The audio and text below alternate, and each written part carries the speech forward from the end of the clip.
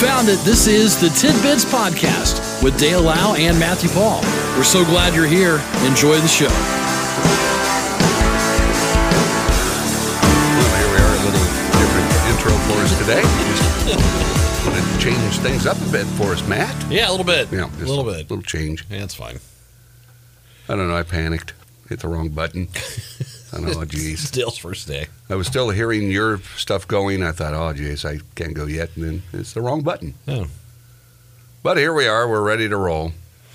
Now, to kind of explain the red flag fire weather warning, Yeah. that's a combination of wind, low humidity, Right. and dry. Right.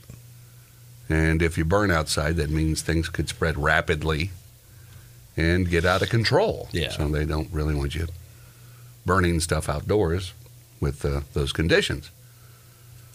Because this time of year, a lot of people, well, I want to burn off that fence row. Sure. You know, that Sure. kind of get out of hand in a hurry. Yeah. So don't do it, because that'll be in effect through 8 o'clock tonight. Now, here's a dog that arrived to an animal shelter earlier this year, turned out to be an alcoholic. What? Yeah. However, he's doing better and on the path to recovery. Coco, a chocolate lab spaniel mix, was dropped off with a dog pal at an animal shelter after his owner passed away. Soon after the dogs got there, they became unwell and started suffering from seizures. Okay. Despite emergency care administered by an on-site vet, the companion died, and staffers soon figured out Coco was suffering from symptoms that all pointed to alcohol withdrawal. Coco's owner must have left drinks out that Coco became addicted to. Wow. Coco was kept sedated for about a month to help ease the way through withdrawal Man. and keep the seizures better under control. Wow.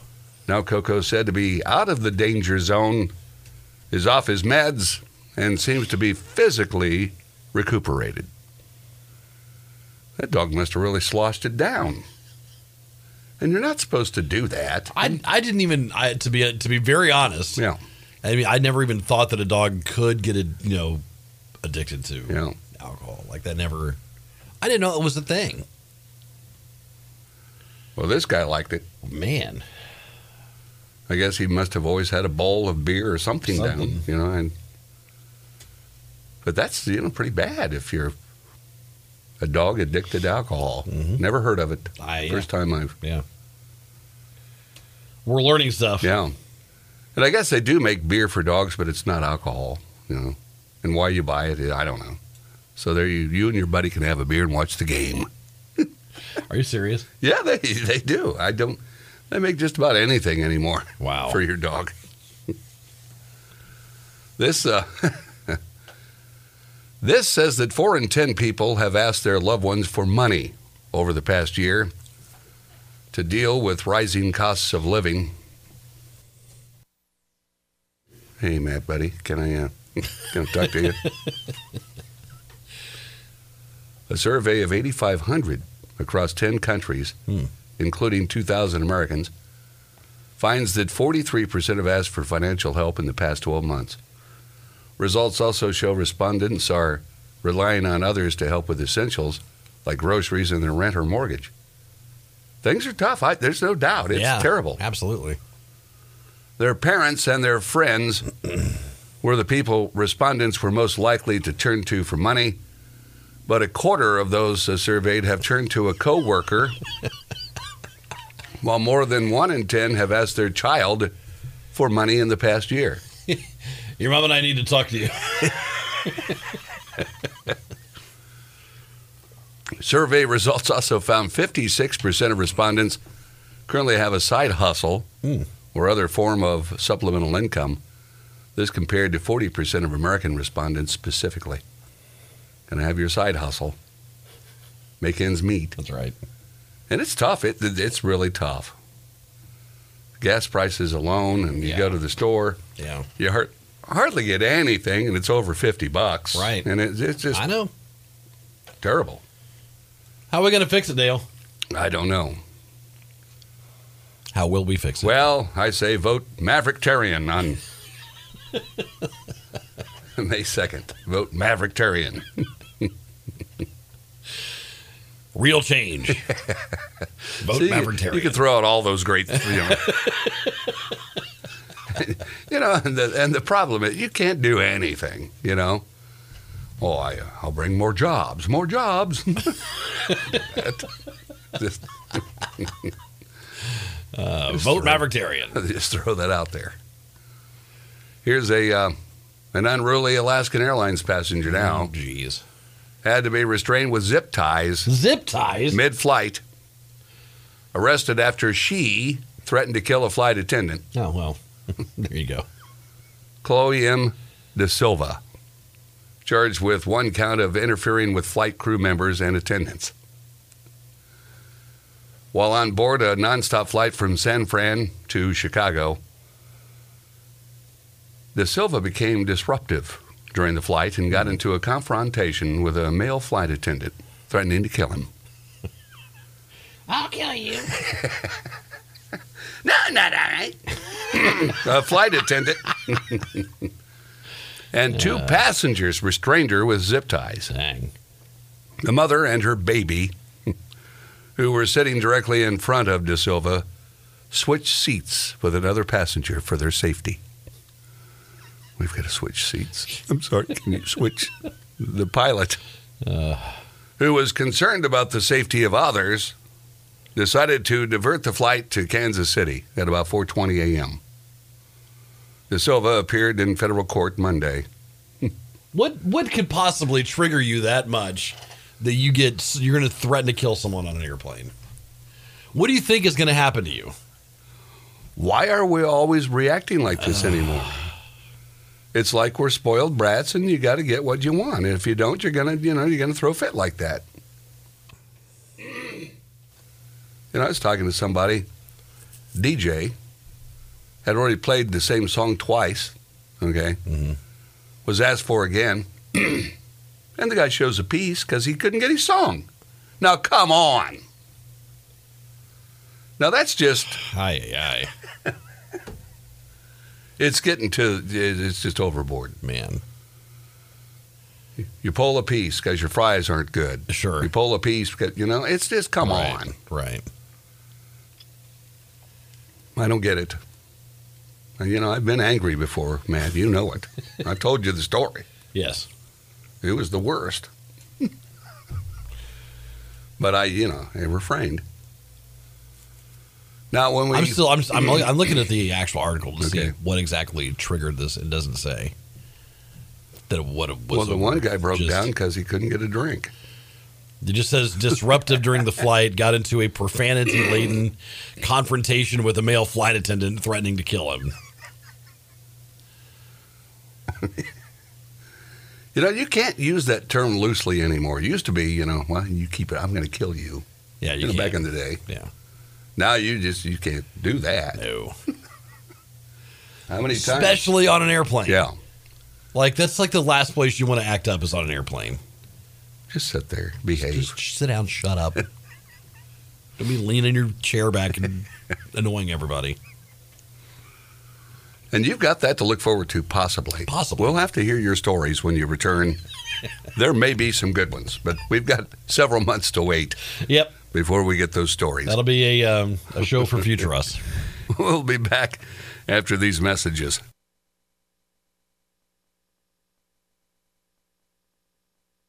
This is Tidbits.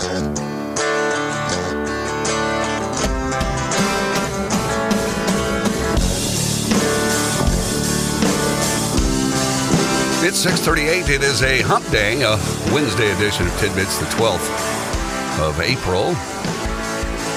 Almost 4 in 10 Americans say they feel financially unhealthy as prices remain high after a year of record-breaking inflation. This has been nothing but good news for you this morning. I want the people need to know.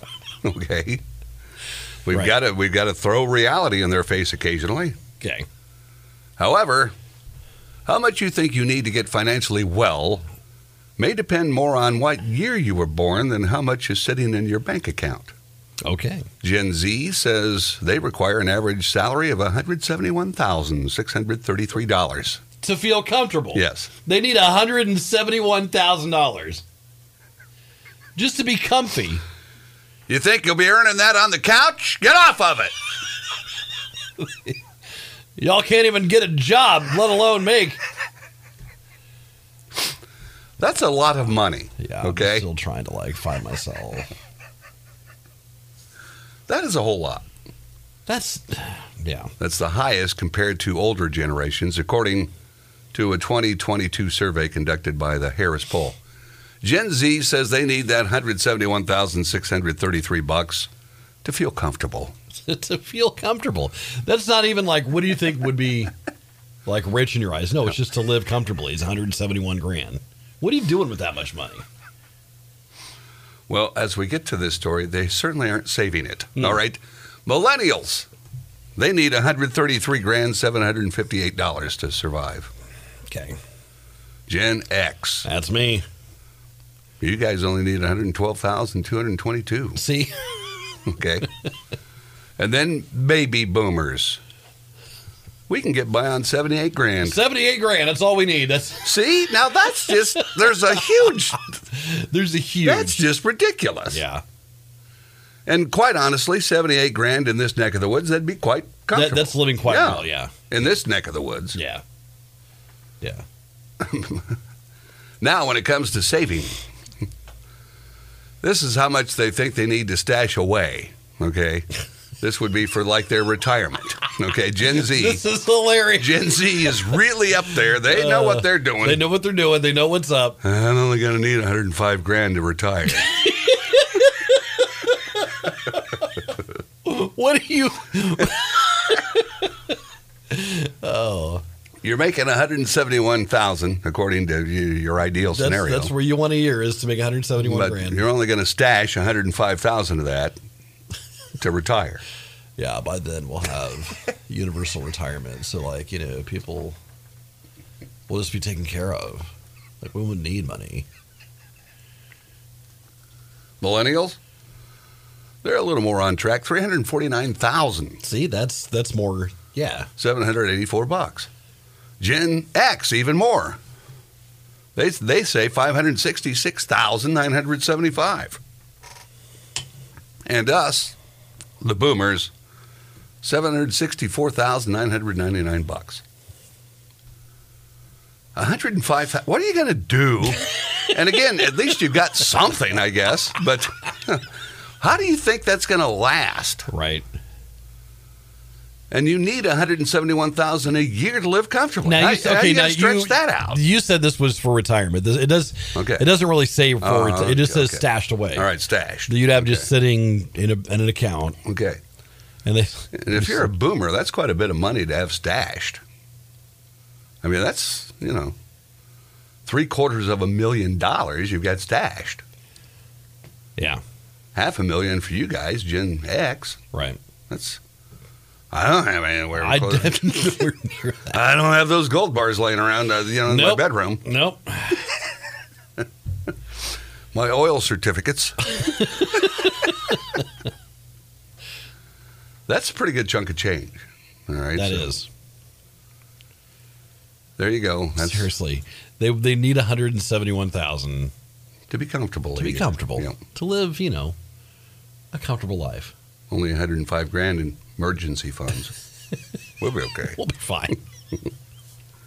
That's how warped thinking things are. And I suppose we probably thought like that. That was my next question. When I was 24, is that what I'm sure. Is that where my head was? You want to make a lot of money now. Yeah.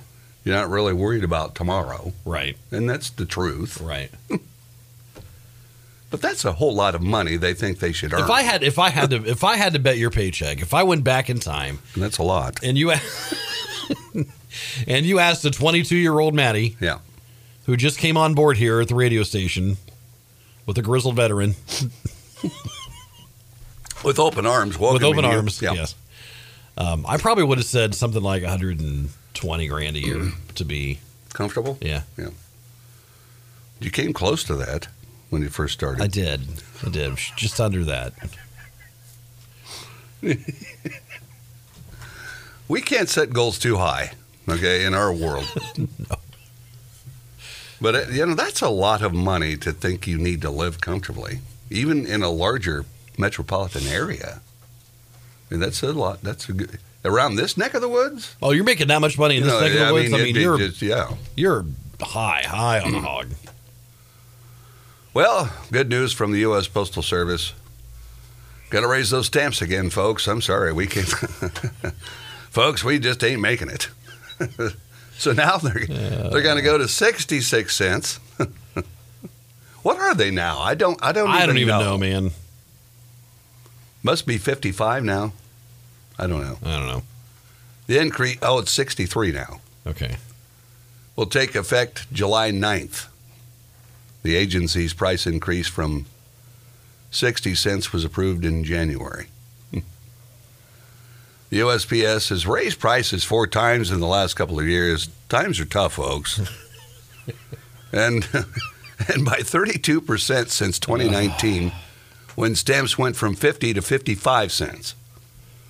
The new rates from the USPS Board of Governors raise overall first-class mail prices by 5.4%. I remember, getting birthday cards from Grandma. It was a nickel stamp. It was a nickel. Okay? It was I remember when it was 32 cents for the longest time. It was a long time, 32, yeah. And since then, it's when, Up. Someone says, just make it $1. Well, you don't want to go too quickly. Sure. But you monkey around, you go up a few cents, and you turn around and you need it another year from now. Get off the pot, folks. Fix it. The USPS. You're fired up this morning. Quit selling neckties and coffee mugs and focus. You are fired up this morning. You are taking people to task. You're holding feet to the fire, baby. And I do appreciate the postal. I do. I really do. I appreciate the individuals that deliver the mail. Oh, but it's not their fault. No, it's not on them. No. They did not get themselves in the situation it's in. It's it's been happening. Right. But no, I appreciate every individual mail carrier out there. Oh my gosh. It's a relentless job. Remember that there was one day it was just raining, it was cold, it was awful, and I'm telling watched this lady delivering mail up and down, and I was like, gosh, they're out there. They're out there plugging. I felt bad for her. Here's a guy from Florida threw chicken wings at the missus as the couple argued over the suspected lover. Oh. He has a suspected lover. He don't like hearing her catch him, so he's throwing chicken wings. Officers say the wife had sauce under her chin, neck area, as well as on the thin shoulder strap to her shirt. He, on the other hand, was wearing a white sleeveless. Stop. Just stop. The domestic disturbance began when Robert Francis Audette, you're a criminal when you got 3 names. That's right. And his wife began to argue about him having an apparent lover. At some point during the argument, the defendant grabbed and threw a takeout box of wings. The man claimed to police that the couple came home when the woman got jealous of another woman he no longer talks to. He denied threatening to hit her, but it appears as though he still got arrested. Don't throw wings. It's still a battery. It is. It could be spaghetti, something very light, marshmallows. Marshmallows, pizza, whatever. You're in trouble. Yeah. Don't do it. Here's a poor little horse from Detroit, where police came to the rescue of a lost horse. All right. This happened Tuesday morning. The horse was handed over to the mounted division. See, they know what to do with it. That's right. We'll take it from here. Is currently in Clarkston. Police have no idea who the horse belongs to. So it's like the Wild West. Just a wild horse running free down the streets of Detroit. It's been living around Pontiac. I don't know. Yeah. What a sight to see, though. No doubt. You're not going to expect that in Detroit. So, but he's got like a bridle on. Yeah. Like he has, Maybe it'll become a member of their mounted police. Wouldn't that be something? Rescued and becomes maybe a hero horse. Maybe a hero horse. Watching parades and taking care of business. Could be a good story there. That's right. Here's 33 vacuum cleaners stolen from Bed Bath & Beyond in Ohio. They're still open? I guess. I thought they were shut down. Well, not all of them, Matt. Well, they're going to be now. You keep losing product like that, you're not going to last long. How do you lose 33 of them? Police were dispatched to the store just after 4 o'clock in the morning Saturday in response to a burglary alarm. A store window was smashed with a rock to gain entry. Surveillance footage shows a male with 4 shopping carts loading them with 33 Dyson vacuum cleaners. Oh, wow.